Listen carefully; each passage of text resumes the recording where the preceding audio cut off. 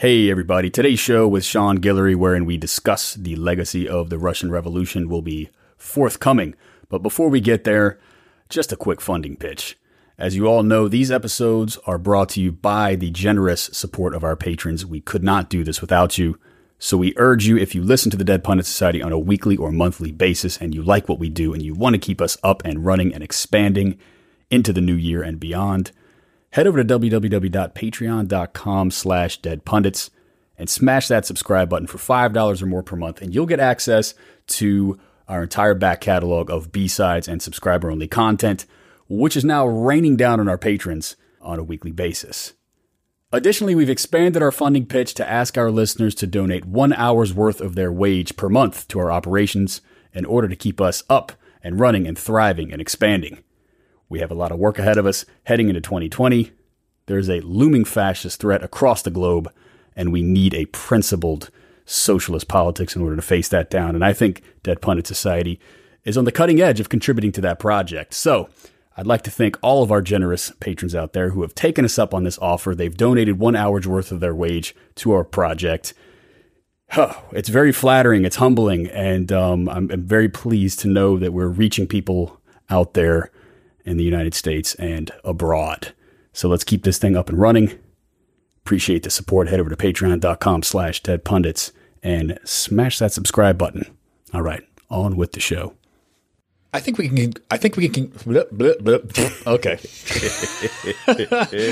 I'm multitasking here. Let me focus. 5, 4, 3, 2, 1. You'll never have the sacred stone. Oh, this you crazy mother.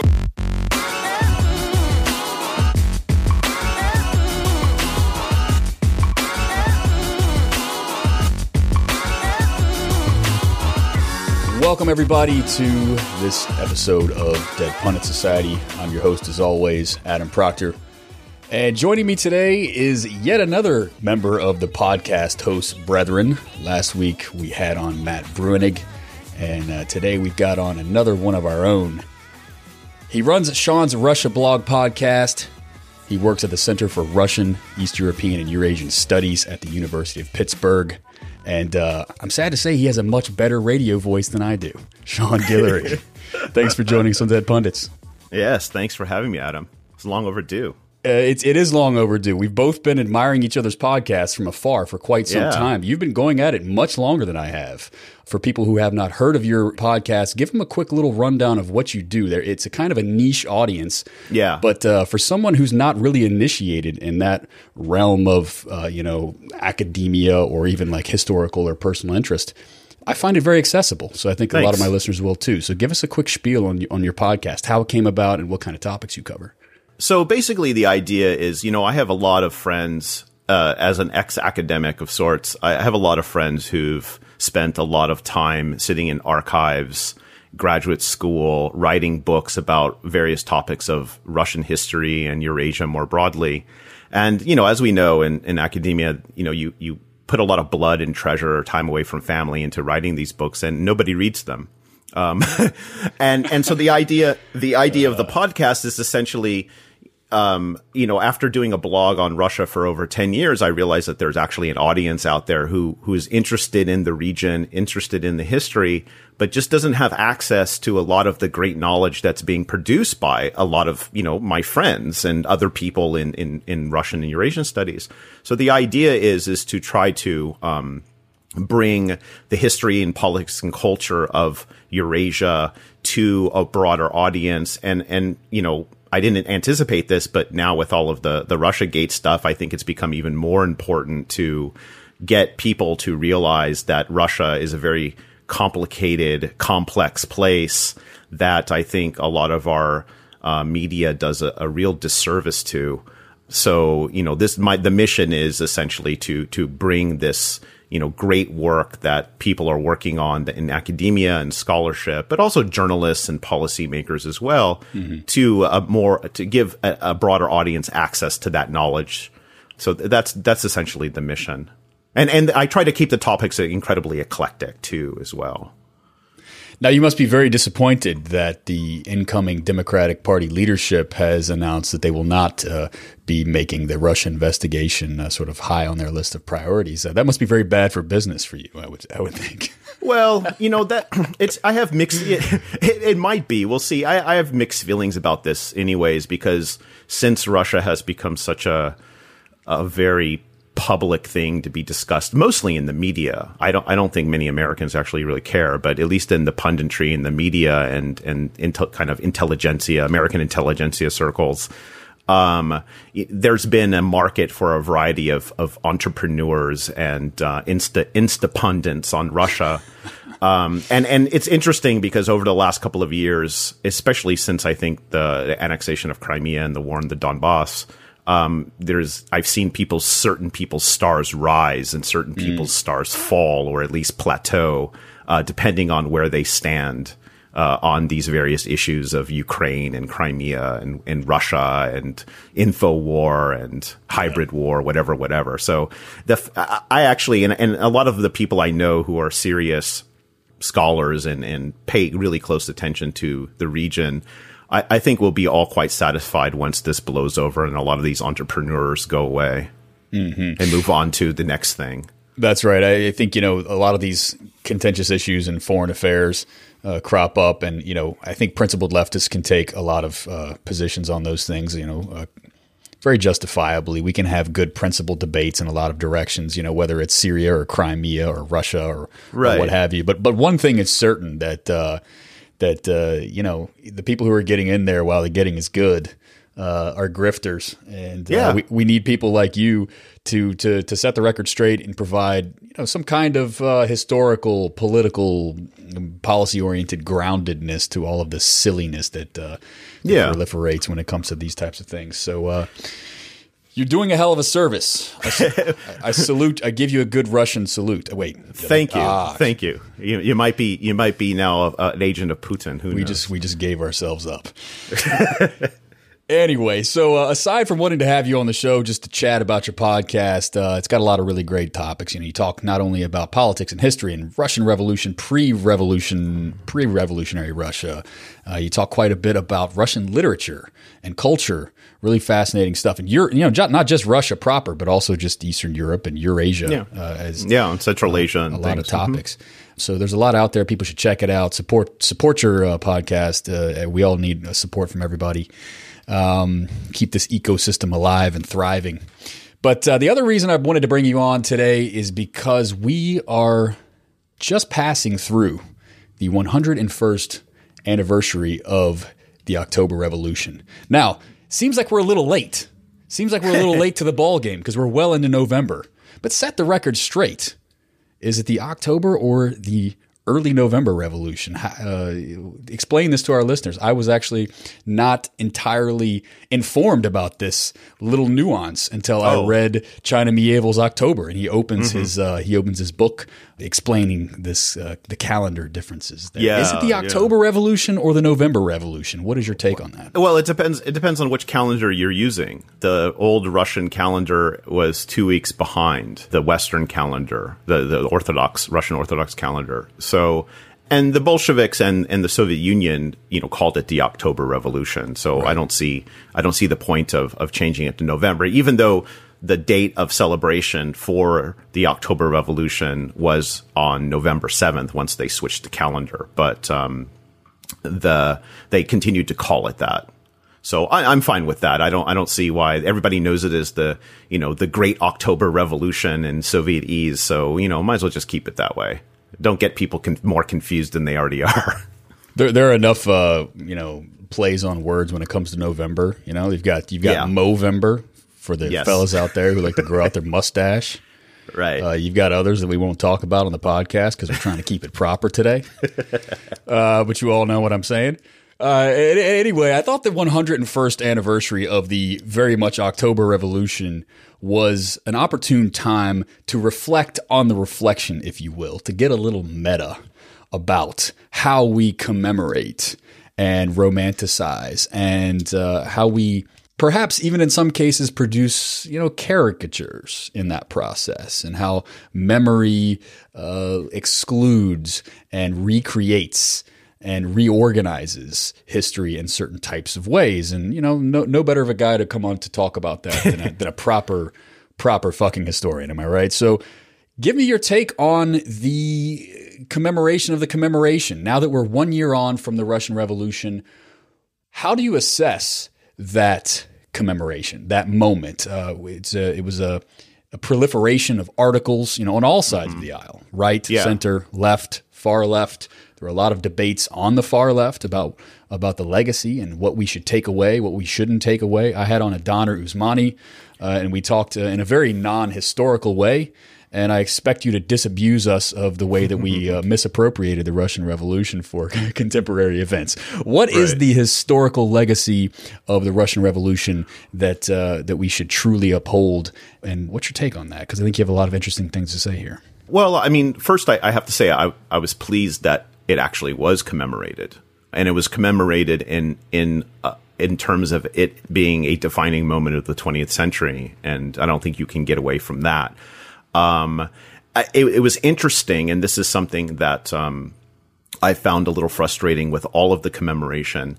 It was interesting that one of the places where it wasn't commemorated much, at least officially, it was unofficially commemorated in many ways, but in Russia, the Russian state basically was silent on not only the February Revolution, but also on the October Revolution.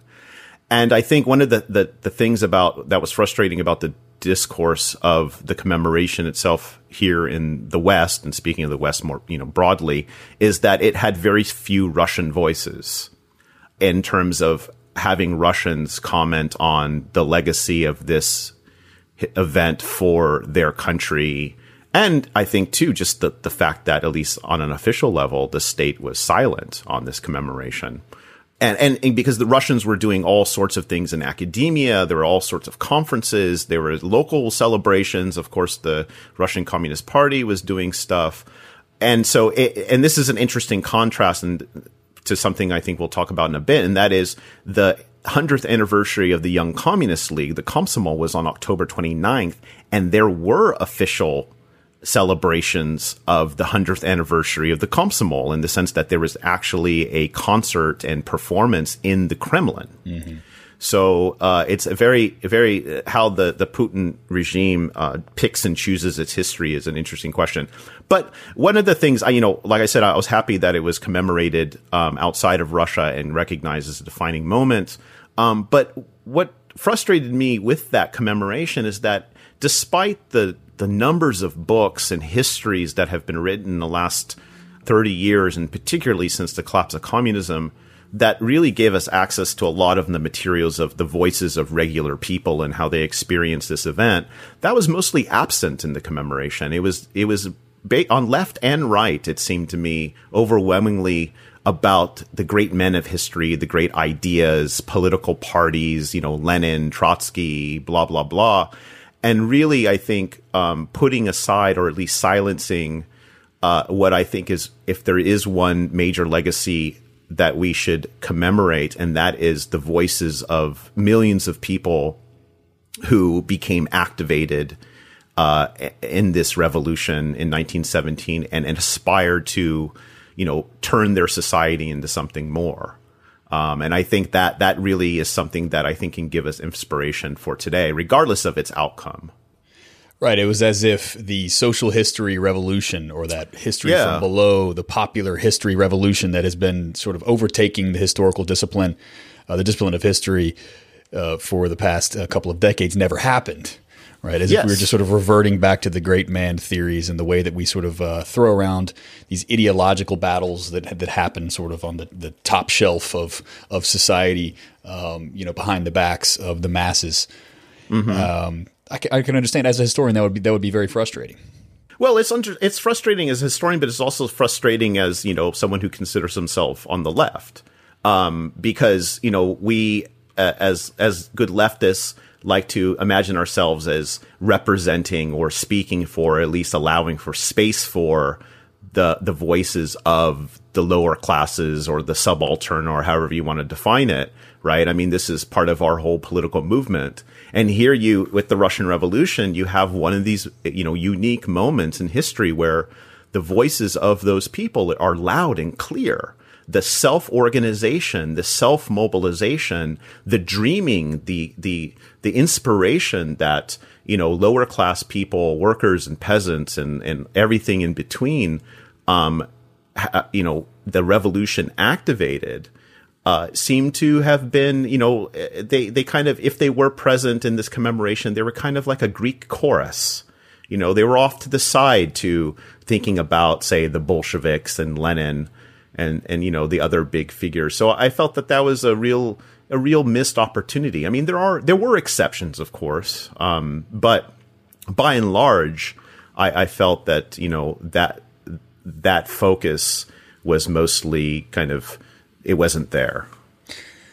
Right. So it seems that when the masses were accounted for, when their stories were told, they were there to sort of set the stage and provide a little color and a little context for the activities of the big men of history. Right. Be it Lenin, Stalin, Trotsky, Kerensky, whomever be the case. So then, this is a big question, but you're the guy to ask. You've been doing this podcast for years now. And I like to ask big questions on this show because I bring on people who, who've got the chops for it. So how do we approach 1917, the October Revolution? How would you like to see not only academics but also leftists view this moment? What are some of the key fallacies, pitfalls, traps that people tend to fall into when they retell this story? I'll start it this way. Before the 1980s and before the 1990s, most certainly, this was excusable to not focus on or illuminate the voices of lower class people in Russia and the Russian Empire as a whole. But now there's been so much translated into English that it's really accessible to read this stuff and think about it. And I think one of the things that, if I would suggest one way of kind of approaching that period, just take the entire year of 1917, but also even the years before it, really looking at the hope, the fear, and the level of anger of lower class people in these months, the levels of sheer violence, along with the levels of hopes for democracy, the expression of citizenship, the expressions of freedom, that went along with the collapse of the Tsarist regime, but also the levels of vengeance that went along with those, and in some ways even braided together to really give a full picture. I think one of the problems with romanticizing 1917 is that we forget, or we don't see or think about how, really this is a society that collapsed. This is a society that all of the things we take for granted in terms of daily social order evaporated. There's a wonderful new book out for the last year by Toshi Hasegawa that's looking at popular justice and crime in 1917, where you have, people taking justice in their own hands. You have, what's called in Russia samosud, or people's courts, where they're doing lynchings of criminals. You have instances where peasants are burning down their landlords' manors and burning them alive. These are expressions of a political and social and historical moment where the revolution allows for the unlocking of all of this pent-up frustration and energy and desire that I think for those of us who think about change, political change, radical change, or revolutionary change, I think we have to look back at these historical moments and really take account of them so we understand the dynamics are completely out of any politicians or theorists' control. The other thing I would add too, one of the things that's not mostly talked about around 1917 is that it was a series of overlapping revolutions, right? We tend to focus on the cities and workers, but it's a revolution in the countryside by and large. It's peasants taking land. It's soldiers mutinying, but it's also a nationalist revolution.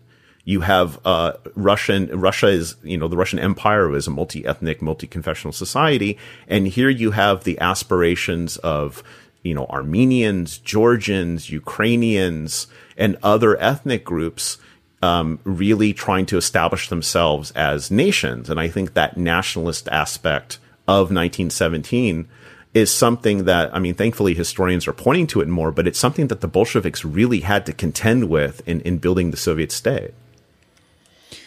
I want to go back to the first point that you raised there before we return to the second.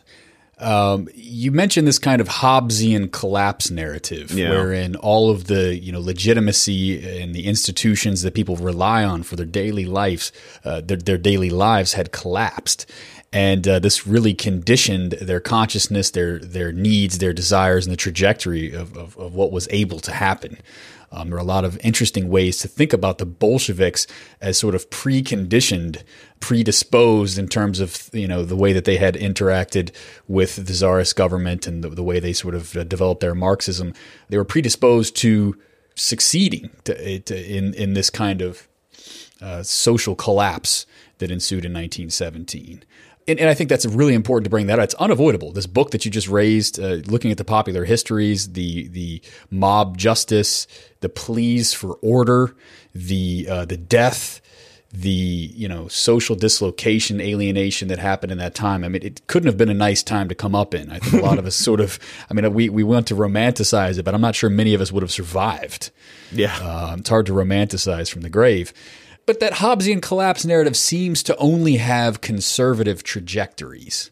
Right. And when I have previous guests on this show, I'm really working towards some kind of political, theoretical synthesis here on this show. And I sort of, it proceeds and fits and starts. And I've had some guests on who have sort of appealed to this sort of, I don't know, it's an inconvenient necessity for some kind of social order that leftists have a difficult, myself included, we have a difficult time grappling with that necessity for order.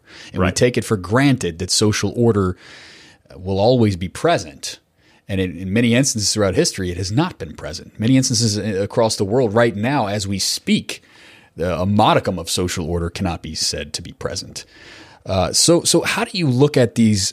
How do you look at 1917 as this Hobbesian collapse narrative and avoid these conservative trajectories? This is a really good question, and I'm glad you raised it because it's something else that I've been thinking about too, and thinking about the collapse of that social order, and basically it becomes a convenient way to say, look, revolution brings disaster in and of itself, right? And that pretty much undercuts any kind of leftism, let's say, in the broadest sense. But it's something that one has to account for. And it's something that one has to, particularly in that period of 1917, that the left in Russia, and here I'm speaking the broad left, had to organize for, that fact that it allows, I think, to get around that conservative moment or that conservative conclusion is to say that the collapse of that social order allows for a space for people to organize themselves to create a new social order. So we have a discourse here in the United States about community policing. Well, if you want, in a revolutionary situation, if you believe in community policing, then it's the community that has to organize. Now, not communities are very tricky things because they could also organize against, others, right? They don't always go in nice ways, but nonetheless, if those on the left, including myself, valorize the energies and politics of lower class people, then we have to somehow, think about how to organize with them and their communities in these situations. This is why you get militias. This is why you get the self-organization of soldiers in 1917. This is why you get the Soviet. The Soviet itself is a mechanism of social organization to fill the power vacuum caused by the abdication of Nicholas II. So I think to get around this, to say that the social order has imploded doesn't mean that the answer is necessarily some sort of, harsh police state. But it's to say that it opens up a space where revolutionary forces can begin to think about the reorganization of society. And that's essentially what was going on in Russia at the time. I think we can zero in on this dilemma of social order and, this historical moment in terms of bringing out the realism, the accuracy of that moment without covering over the barbarism and some of the traps, the successes, the failures. We can bring that out by talking about a topic that you have researched quite deeply. It was the topic of your dissertation, and that is the Komsomol. The Komsomol, the young communists in Russia. It crosscuts. The topic crosscuts a lot of different areas. Whether it's pre-revolution, obviously, these were as you have written and others have written elsewhere, these were the foot soldiers of the Civil War in many instances. Yeah. They were the young, military-aged, rifle-bearing Bolsheviks, Bolsheviks, in some many instances, who fought the White Army and won freedom for their country, and of course they became very instrumental after the revolution, and decades later they're still incredibly instrumental in managing the Russian state and society. So let's start at the beginning. What was the Komsomol and how did it come about? Who comprised the cadres of this organization? Sure. So the Young Communist League was formed in October 29th, 1918, out of two organizations, one in St. Petersburg called Labor and Light, and the other in Moscow called the Third International. Actually, there might be a second and a more radical one in St. Petersburg, but now the name is escaping me. But I haven't looked at this stuff in a long time. But essentially what it was is that in the revolutionary movement, in all left political parties in particular, they had a space for energizing young people as political force, and recognizing that young people, particularly those entering an industry, had certain interests and rights, and roles for participation. So young people, were very active in the revolutionary movement in Russia throughout. I mean, from the 1860s on, it's mostly a youth movement. If you look at, say, the People's Will, the terrorist organization that assassinated Alexander II in 1881, I mean, these people are college students for the most part.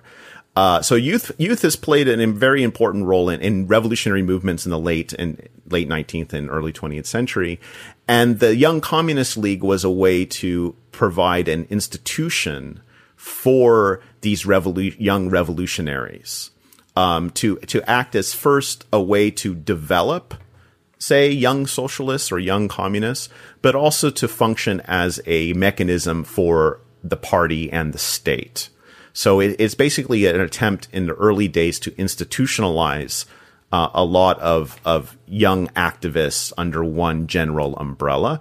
And then also to facilitate, as you mentioned, a lot of these young people, the first generation, a lot of them fought in the Civil War and died in the Civil War, to be able to deploy these young people across the country in various military fronts and various other forms of, social and political activism.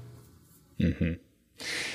Now, there are a tremendous amount of parallels between the Young Communists and the socialist and communist movements that would follow them in the Western world, whether it be the New Left, whether it be today's left in the Bernie wave. And without sort of denigrating the historical, the historical integrity of those events by muddying the waters in these sort of direct comparisons.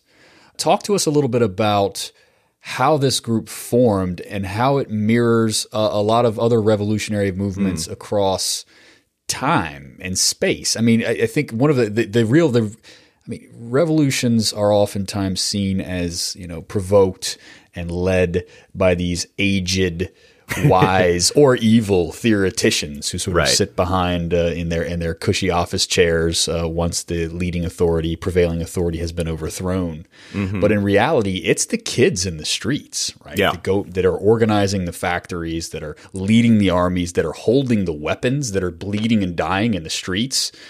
And I think we too often lose sight of the fact that, for better or for worse, revolutions are made by the young. Yes. And so when we talk about the Komsomol, this isn't just some kind of niche interest within the revolutionary moment in Russia.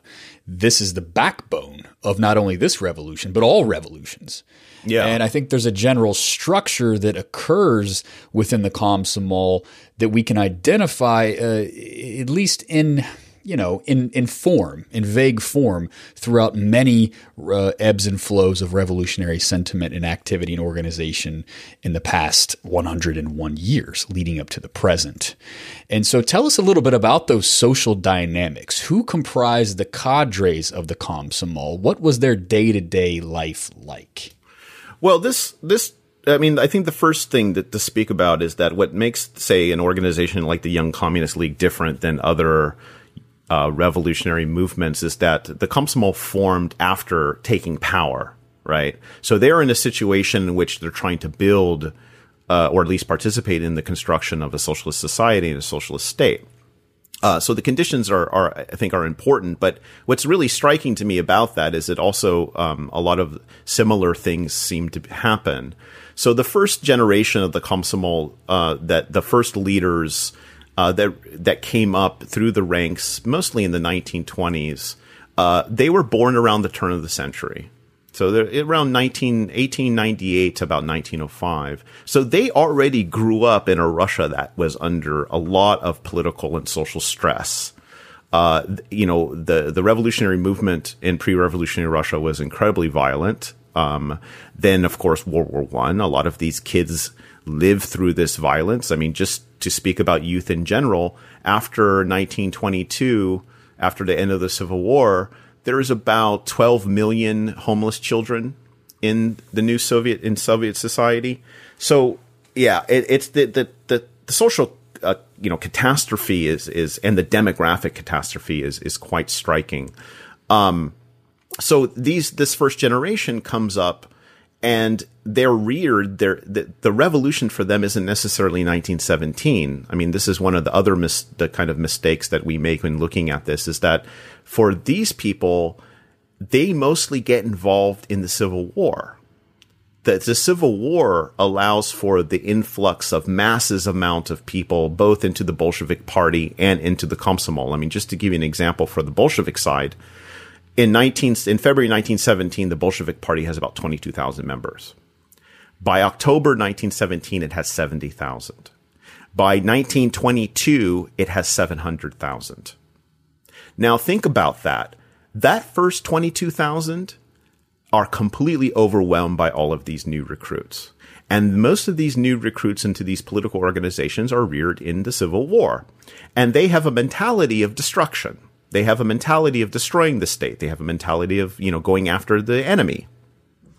After the Civil War ends, Lenin makes a really important speech in 1921 at the Third Komsomol Congress, where he says, the task of young communists today is to learn communism.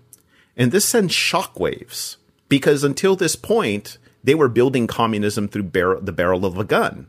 And now they're being told to go study. And it causes an identity crisis. I see. Because it now means that instead of destroying the state, you have to build the state. You have to build society. So amongst the Young Communist League is growing really rapidly. So in 1922, it has about 400,000 members. By 1925, it has 1 million.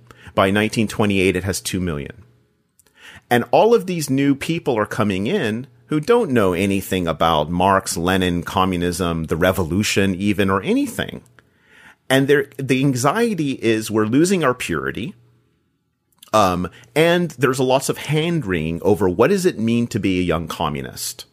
Because it's not like there's a law or even a scripture that one can look to and say a communist behaves this way, that way, and the other way.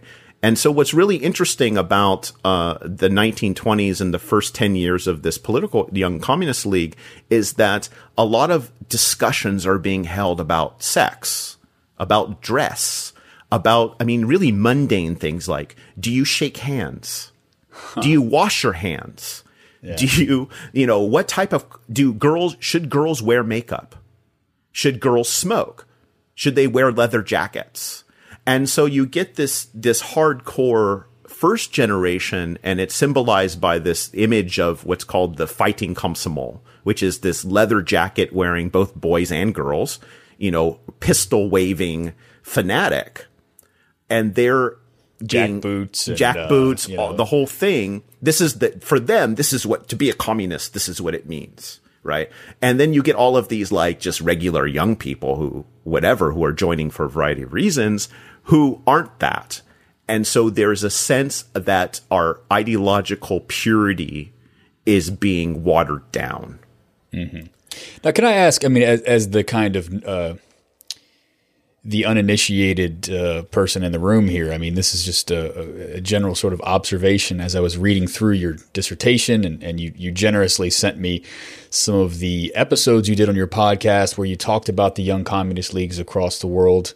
And I'll try to link to those in the show notes for people to listen to, because they should really dive in there and get some much more fine-grained detail about the history and the culture of these organizations. But as I'm leafing through this stuff over the past couple of days, I can't help but to think about this transition, this generational transition. You're talking about how the Young Communist League, was wrapped up in these questions of identity. What does it mean to be a young communist, to be a communist? And it seems like, so why were these such hot button topics? And it seems to me that in the midst of the Civil War, mm-hmm. your identity was pretty fucking important. It was the difference between, whether you lived or died. Yeah. Whether you were imprisoned or not, whether you lost your house and your belongings, whether they were confiscated or not, mm-hmm. Identity in the midst of a civil war, be it a political or certainly a modern day ethnic civil war, your identity is everything. Yes. It's forged in conflict. And it seems to me that once the Civil War is more or less settled, this obsession with identity as being forged in conflict and having to make these differentiations is sort of sublimated, to use a jargony word. Is just sort of it's transformed into the kind of more banal, mm-hmm. Less dire life or death kind of situations that they found themselves in relatively organized, institutionalized society. Am I onto something there? Is this a kind of misplaced urgency that the second generation of the Komsomol takes on in terms of trying to differentiate themselves?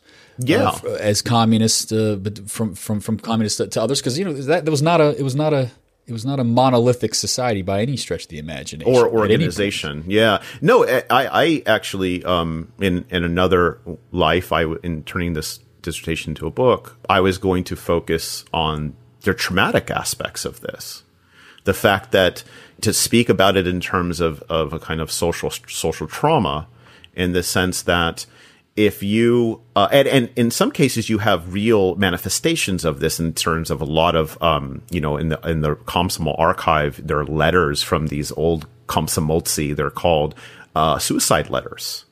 They're talking about committing suicide. They're talking about how they fought for nothing. What did they spill their blood for? All of these new Johnny come latelys or whatever into this Young Communist League. Where were they? Like, where were they when I was lying in a trench? And so, yeah, I think you basically either read very closely or were on the same wavelength. And that is, I would say it's a very displaced, this obsession with what does it mean to be a communist or a young communist is a form of displacement of trying to fight those battles or maintain that identity, maintain that purity. It's an identity crisis. It is a period of intense anxiety and not just in the Young Communist League. You can find the same things in the Bolshevik Party. In the 1920s in general, there's, historians have written a lot about this. It's a generally anxious time because the transition, this is my view, the transition to a society, to construct a society, not to mention the general political retreat that the Bolsheviks are forced to take with the new economic policy, brings up a lot of questions of, okay, we just went through this cataclysmic period, and for what? And the irony is that for a lot of these young people, and even the ones that join in the late 20s, it's Stalinism that provides them their revolutionary experience. It's collectivization that provides them with that experience that they've heard about and read about 1917 and the Civil War. That gives them that revolution that they've been, kind of reared on its myths. Right. So you've written elsewhere. This is a great not a transition, but to develop the argument further. You've written elsewhere that one way to look at this history that's essential is that we need to understand that the sort of this generations and sub-generations of the young communists, and having youth as a lens is a very useful one because as we get older, we all sort of find ourselves in horror. In some morning, we look at ourselves in the mirror, or we hear some slang that we don't know what it means or something, and to our horror, we discover we're not young anymore. Right. We're not young, and we're definitely not cool anymore. That's the thing about youth; it keeps cycling no matter what, with or without you.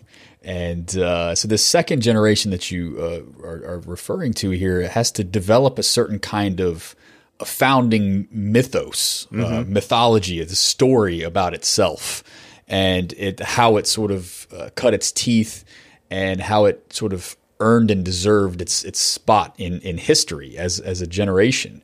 And so this experience of Stalinism gave them an opportunity to do that, to develop a certain kind of narrative that could potentially rival the suffering and the sacrifice of the first generation types who fought in the Civil War. So how did Stalinism provide this second generation of young communists the opportunity to sort of earn some bona fides in this process? Well, one of the first things that it did that occurred was 1927, of course, is the 10th anniversary of the October Revolution, which there's a lot of preparation and celebration for. The Sergei Eisenstein's movie October was made specifically for that commemoration. But more importantly is 1928, which for the Young Communist League is the 10th anniversary of the Komsomol, but also is the anniversary of the beginning of the Civil War. And here you have the construction of a memory project for those first veterans who fought in the Civil War. You get like these, necrologies made. You have these historical projects. You have memoirs being written. And at the same time, you're getting a lot of the rhetoric of the early Stalinist regime in its mobilization of the masses framed in almost like a Civil War reenactment. So the language itself takes on a language of militarism, of fronts, of storming, of, in the Komsomol, they create all of these little organizations and movements like the Light Cavalry, which are essentially young people going into a factory and looking at the accounting books. A lot of their activities are actually quite mundane, but they have this air of kind of the cultural army, which goes out to the villages to essentially teach people how to read and brush their teeth, but there's all of these kind of mass mobilizations. And then, of course, there's the general, young communists and workers and other Communist Party members are being sent out to the countryside to collectivize agriculture, which is an incredibly violent affair. I mean, the historian Lynn Viola, who's one of the top experts on the collectivization, just rightly describes it as a civil war. So in many respects, in both in rhetoric and reality, it is a civil war.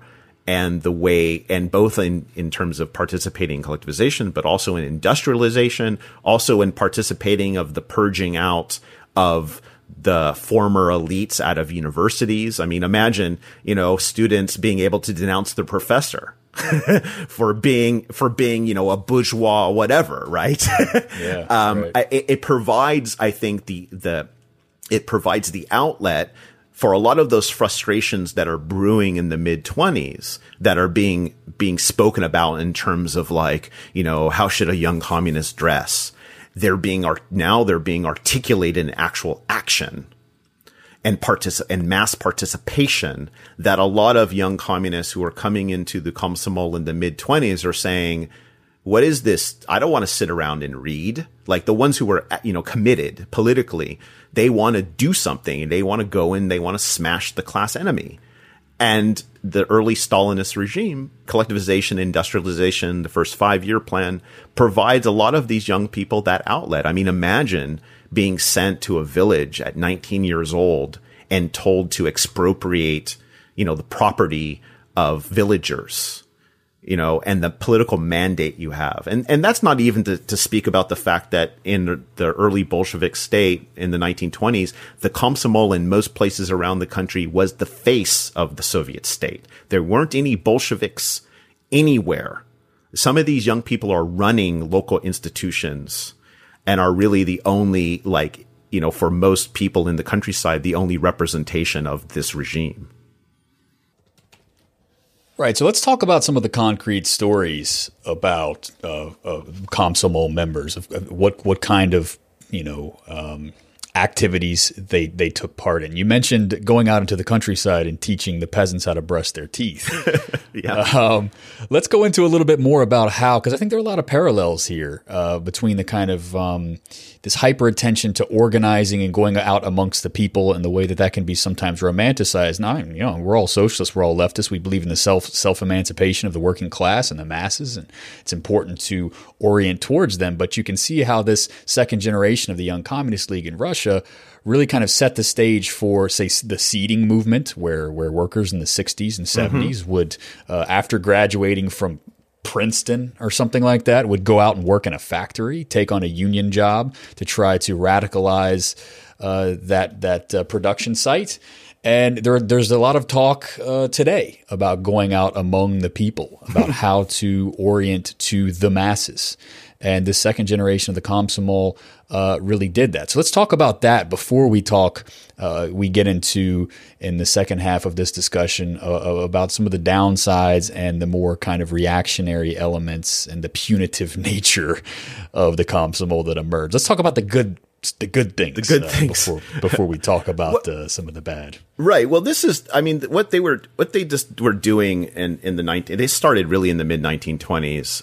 Is taking up something that the revolutionary movement in Russia tried in the 1860s, and that is this movement of going to the people, which was essentially a lot of revolutionaries were in the 1860s were kind of disgruntled. So they said, okay, let's go organize the masses, and they went to the countryside.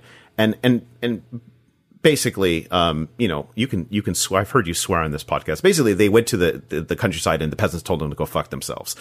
Yeah, you're outsiders. We don't want anything to do with you, right? You're aliens.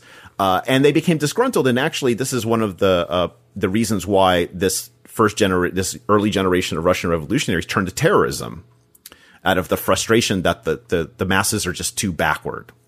They try this, you know, they do this now in the 1920s as a way to, of course, build communism, right? To build socialism, and it's very much a project of modernity. It's a project of conversion in many respects, of going to teach the backward peasants how to live a better life, how to be hygienic, how to be literate. And of course, with the first 5-year plan, there's a major push for literacy. So in many these cultural armies that go to the countryside, they go to villages and they teach people how to read. They fix like barns. They, do some musical or artistic performances. They help out with the harvest in some cases, and then they move on to the next one, right? It's a very like rapid, they're spending a couple of days and then they move off to the next village. So, there is this early Soviet regime, whether it's before Stalin or during Stalin, has a very strong participatory aspect. of people going out and participating in the construction of socialism.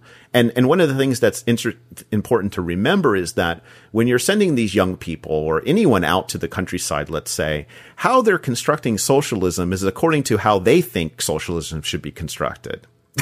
So, there is no ideological uniformity. And what's really interesting even about the Komsomol's central directives about going about and doing this is that they don't really have many rules and guidelines. They just kind of say, okay, cultural campaign, the slogan is to fight illiteracy, dirt, and depravity.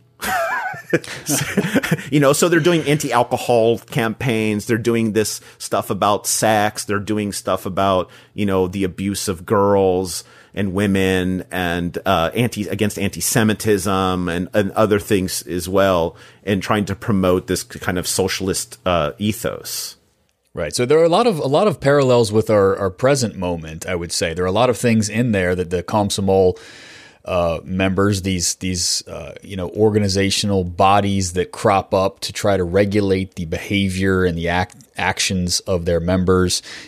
We can even move on now to these kind of kangaroo courts, these show trials, these early versions of show trials that are happening, a decade or more before the actual what we call now the Stalinist terror and the show trials that occurred there. Sort of setting the stage for that moment. But what you see now is you mentioned there was an identity crisis in the 1920s in Russia, post-revolutionary Russia. And identity crisis oftentimes, or maybe nearly every time, coincides with this kind of moral panic. Yeah. And moral panics are always very confusing because a lot of the things you listed there are noble causes. No, you should not harass women. You should not certainly sexually assault women. You should not treat others poorly, or you should live your life with integrity, like just very basic kind of guidelines to about be a good comrade.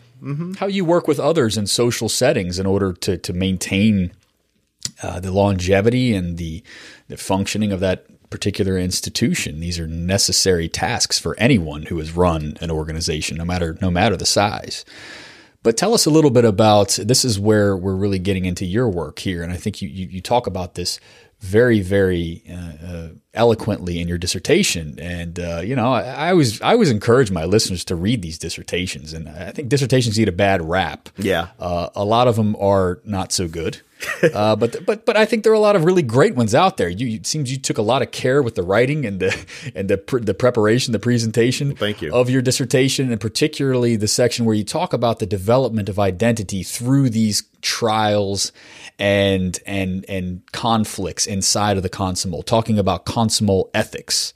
And you write I really like the way that you talk about the fact that, there were a lot of expulsions during this time. There were a lot of disciplinary proceedings. And you write very interestingly saying, that in essence, the expelled Komsomol never quite leaves the Komsomol. Because that expelled, former comrade then becomes the limit, the boundary of what is or is not acceptable among current members of the Komsomol. And so you can see that now about how the left is, don't I know it all too well, my friend. Sean, don't I know?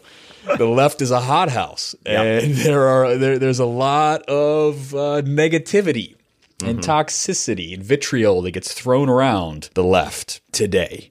And this is a really interesting case study wherein we can see that these desires to expel and expunge and excommunicate are part of these day-to-day processes to define what it means to be a young communist.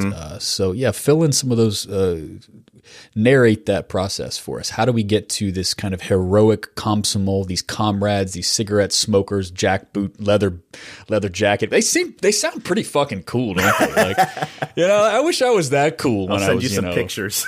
When I was 17, I was, anyway, talk about romanticism. But how do we get from that to these kangaroo courts that crop up for ethical violations and drinking and such? So, as I spoke earlier, the first generation of Komsomol was a very small group, and the organization grows incredibly rapidly. Right? I mean, they really open, especially once Lenin dies in 1924, there's something called the Lenin Levy. Both the party and the Komsomol open its floodgates to basically allow anyone, if you're a peasant or worker, you're in if you want to join. There's all of the various restrictions that were in place before are kind of put aside, and there's a flood of new people. So the organization is growing really, really rapidly, and you're getting all sorts of people who, they're just regular people. Right. And they join for a variety of reasons. But the thing is that in the organization itself, it doesn't have laws to say or rules as to what does it mean to be a good member of the Komsomol, a good Komsomol member. And as all of these new people are coming in, there's more and more anxiety. I mean, I spoke about this in terms of this obsession about what does it mean to be young communist. Quickly, the answer to this, and they refuse to lay down a law. They refuse to give a code of conduct.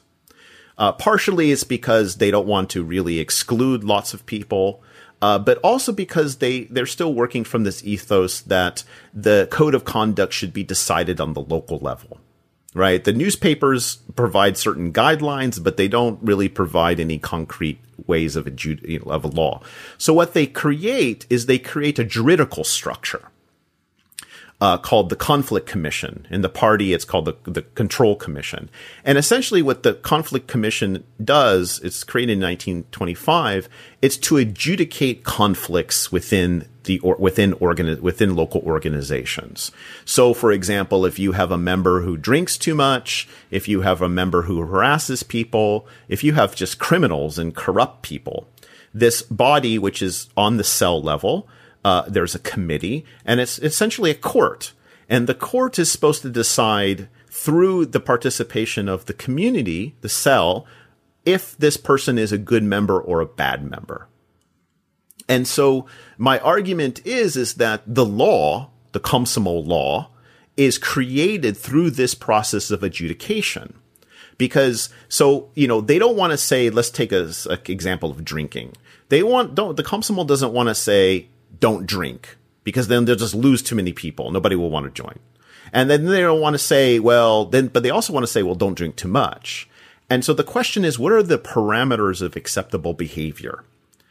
And through the reprimanding, the adjudication, and the expulsion of members, do you get the parameters set? So at the trial itself, because it involves, participation from members, it's also about teaching members of the organization what the proper conduct is, right? It's this very subjectivizing experience where you're like, and then you have people who testify, and you have people who, write, recommendations or defense. And by kicking someone out, like, you, Adam, if you drink too much, right? You're drinking every day. You're coming to meetings drunk. We're not Puritans here. We don't live in a monastery, but, Adam, you're a bit of a problem here. By expelling you, the rest of us get the idea, don't be like Adam. Right. Don't be an Adam. Yeah. And then Adam becomes an avatar for what you need to avoid. Yes, right? exactly. And everyone needs to sort of distance themselves from that Adam, right? It becomes a very sort of moralizing thing, which may or may not have originated from a reasonable concern. So, I mean, I think that one of the things I think it's interesting here that I would like to discuss in closing here is one of the things that we really need to look out for, I think, in our current movements today. But, it seems to me this is all highly speculative, and it's stuff that you would have to go into the archives and look at the kind of the way that the leadership sort of unfolded throughout the years and the decades. But it seems to me that this unwillingness to specifically enumerate the rules and the laws and the regulations and the ethical codes, to say exactly how drunk is too drunk, it comes from this desire among the leadership, I would presume, of preserving this kind of gray area. Yeah, because gray area, it enables maneuvering. Maneuvering for power. It becomes a sort of kind of football that you can sort of pass around, and carry in order to wield, power in institutional, social, organizational settings. I'm sure that the quote justice that was meted out was probably pretty selective. I would presume that certain people were able to get drunk, whereas other people were not. Absolutely. And how that comes about has much more to do with the power intersocial dynamics. And I think these are the things that we really need to think very seriously about on the left. And that when we start hyper politicizing and moralizing, we lose the kind of day-to-day cliquish interpersonal power relations that occur in all social settings. Am I right on there? Am I overly suspicious? Does my personal baggage cloud my historical vision? How does that play out? No, because absolutely, you have certain cliques within organizations that start to staff these committees. You have denunciations, of course. You have, basically you get once the rhetoric begins to change, you also get the weeding out of undesirable class elements, undesirable political positions. I mean, this is how they get rid of Trotskyists, for example. Now, the question, of course, is, well, what is a Trotskyist? Well, a Trotskyist is the guy that's against us. Right? This is my favorite story. Tell the story about how Trotskyism just becomes a kind of general abstract epithet to use against degenerates for all types of reasons. It becomes like, so I have a good story that my professor Arch Getty told me. He's he's one of the top experts on the terror.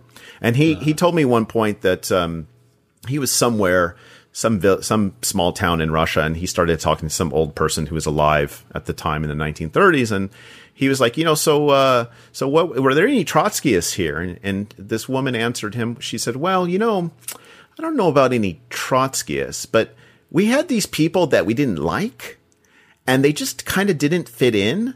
So when the time came, they were the Trotskyists. So the political content, it's not exactly, and all of these things aren't exactly politically principled fights. The political labels get interwoven with personal relationships. Isn't that fascinating? It becomes a point where in the 1920s, and I can speak a lot also about the party, where the central party apparatus is getting flooded with all of these conflicts and complaints. On the one hand, they're expelling people. On the other hand, they're breaking them up and sending them to other parts of the country. They are doing all sorts of mechanisms and they have a lot of corruption as well.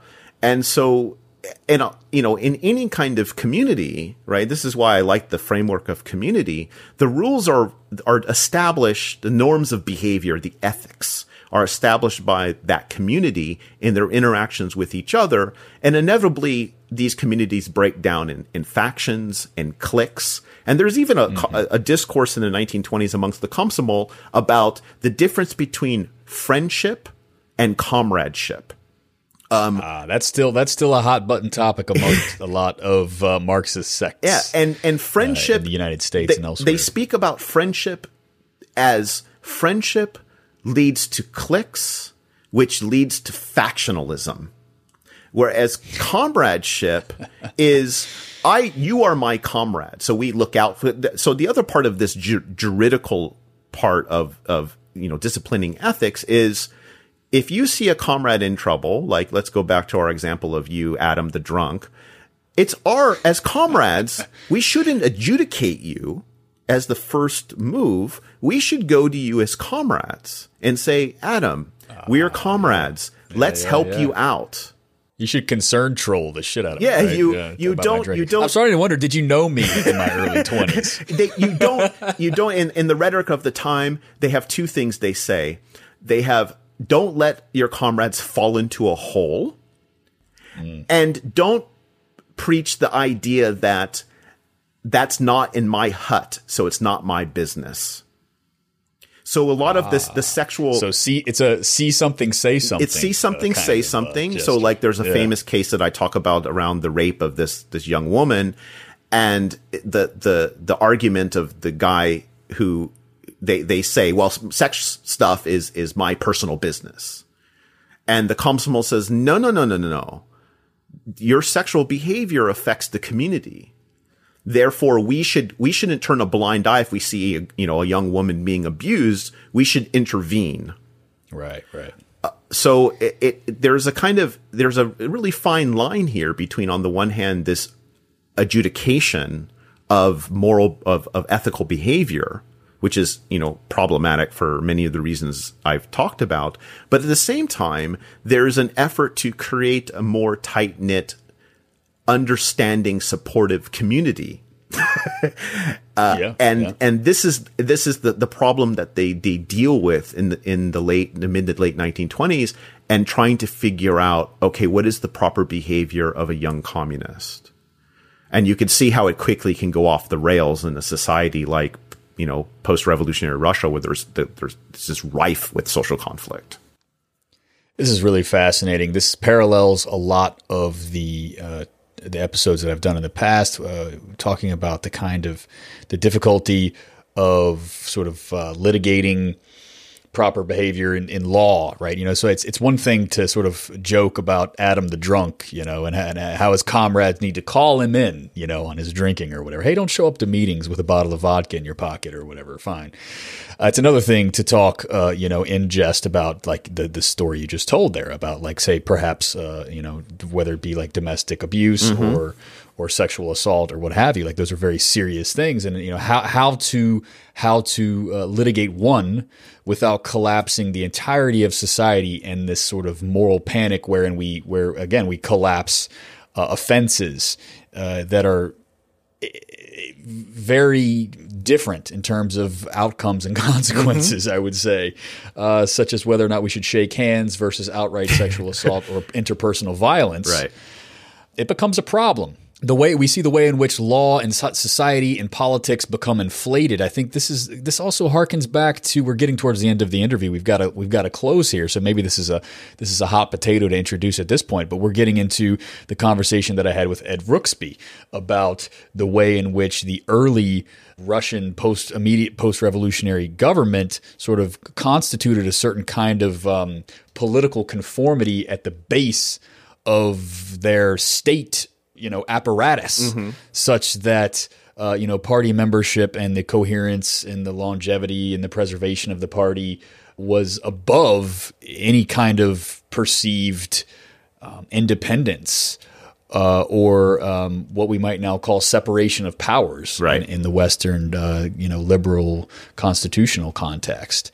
And you see this kind of emerging in the same way, where friendship, as we understand it, would not have been something that they would ever advocate for. Because again, yeah, sure, you want to make other people's business your business. You want to look out for them, but at the moment it becomes politically or socially advantageous to denounce that person, not much of a friend anymore. Yeah, not much of a friend anymore. And if you go down and if you decide to stay loyal to your friend who's been denounced, well, you'll be denounced as well. Absolutely. And so, it's there's a real ugly side to this that I'm not really sure what to do with it, and I'm not sure that we're going to have any answers today. Unfortunately, I'm sorry to tell the listeners. No. But it's something that I think that we need to maintain a constant awareness of and attunement to as we try to navigate these choppy waters of socialism for the 21st century. Yeah. But yeah, let's wrap up here. What are some of the primary? I'm about to use the L word, Sean. Lessons. What are some of the lessons? Oh boy, of this moment? It's the end. We got to. I have to do one of two things. I have to either, we have to have a call to the barricades, right, as the final question, or we have to draw out these mealy-mouthed lessons. Or maybe tell us why we shouldn't draw easy lessons from this period. Well, I'll go with the easiest one, which is why we shouldn't draw easy lessons. I think, one of the things I should say in terms of, particularly around this adjudication stuff of ethics, is that the Bolshevik regime was kind of caught in two modes. It was caught in the mode of building revolution, like a revolutionary regime, a revolutionary society, socialist society, and stabilizing a country that went through social cataclysm. Right. So in a way, another way to read all of this ethical adjudication is to try to rein in the excesses of the libertinism that came out of the revolutionary period, whether that libertinism is violence or certain sexual practices, etc. It's a way to try to stabilize a society. Right.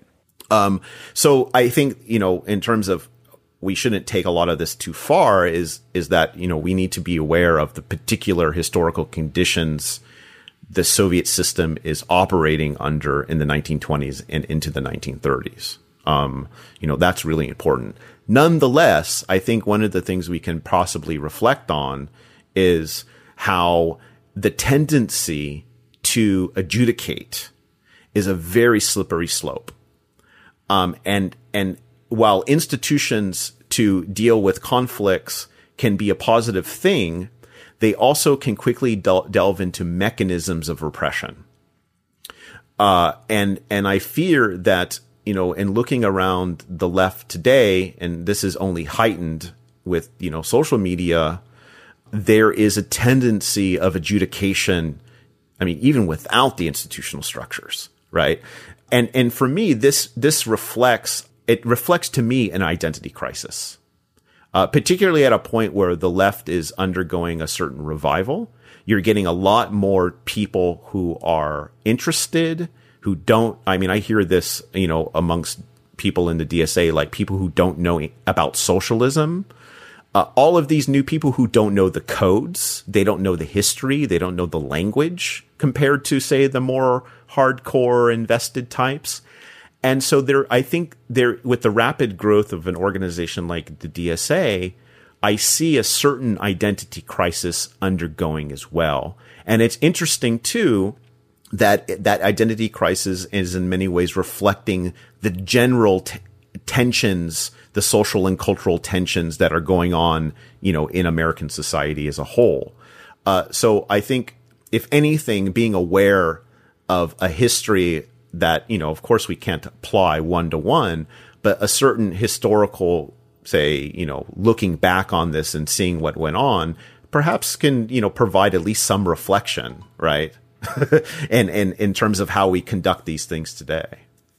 Well, this story is incredibly fascinating. If nothing else, it should destabilize our understanding of that historical moment, the ideologies that sort of stem from that period, and the political strategies that come from that moment as well. And it too, as someone who makes a lot of arguments in a very strident fashion, such that I do on this show and elsewhere, I think it should humble us a little bit about the magnitude of our project, which is something that I sort of turn to all the time. Yeah. I think, in the context of the kind of left project that I'm a part of, is that no one has the answers. And this is an enormous undertaking that we're trying to attempt here in our moment, in our particular context.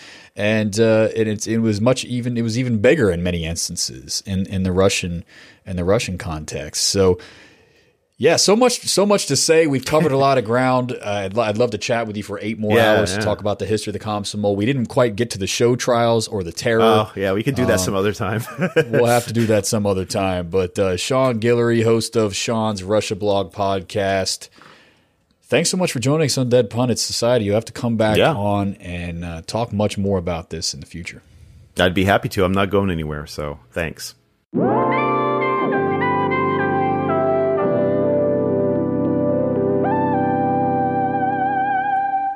Thanks again to everybody for listening to today's episode.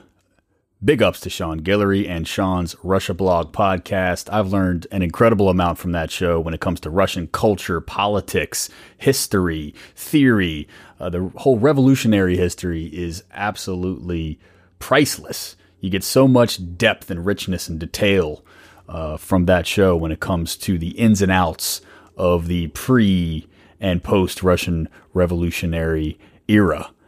So everybody check that out and support Sean. He's a solid dude.